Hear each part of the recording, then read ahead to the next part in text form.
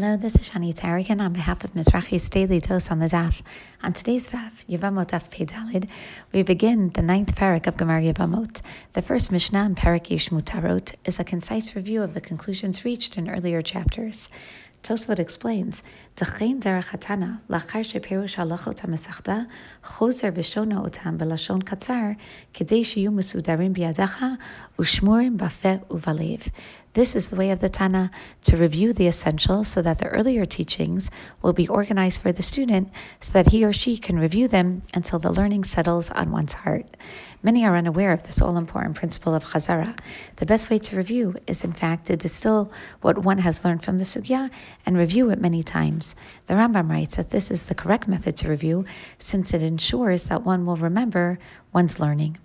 Many stories are told of Rav Rafael Yonah Tukaczynski Zatzal, who learned every moment of the day. Even when walking with a friend, he would review the main points of a sugya out loud.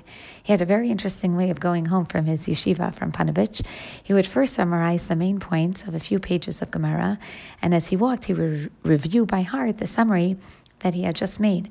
When he reached the closest street lamp, he would pull out a small Gemara, review another few daf, and this Seder lasted until he got home.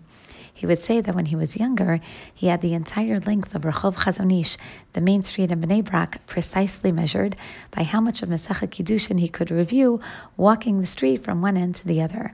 One time he needed to travel from Bnei Brak to Yerushalayim, a journey of approximately an hour, so he asked a friend to join him. And the friend explained that they did not waste a single moment. On the trip to Yerushalayim alone, they reviewed the entire first parak of Kiddushin, all 40 daf. When Rav Rafael was living in Netivot, a kollel opened up nearby, and the ride to and from the kollel took a total of 22 minutes. But Rav Rafael didn't waste an instant. From the moment he got in the car until he arrived, he had a Gemara out and was reviewing the main points. Every day, he maximized those 22 minutes. He reviewed 7 daf. This is what a person can accomplish when one learns how to review properly. Wishing everyone Chazara Mutzlachat and a Shavua Tov.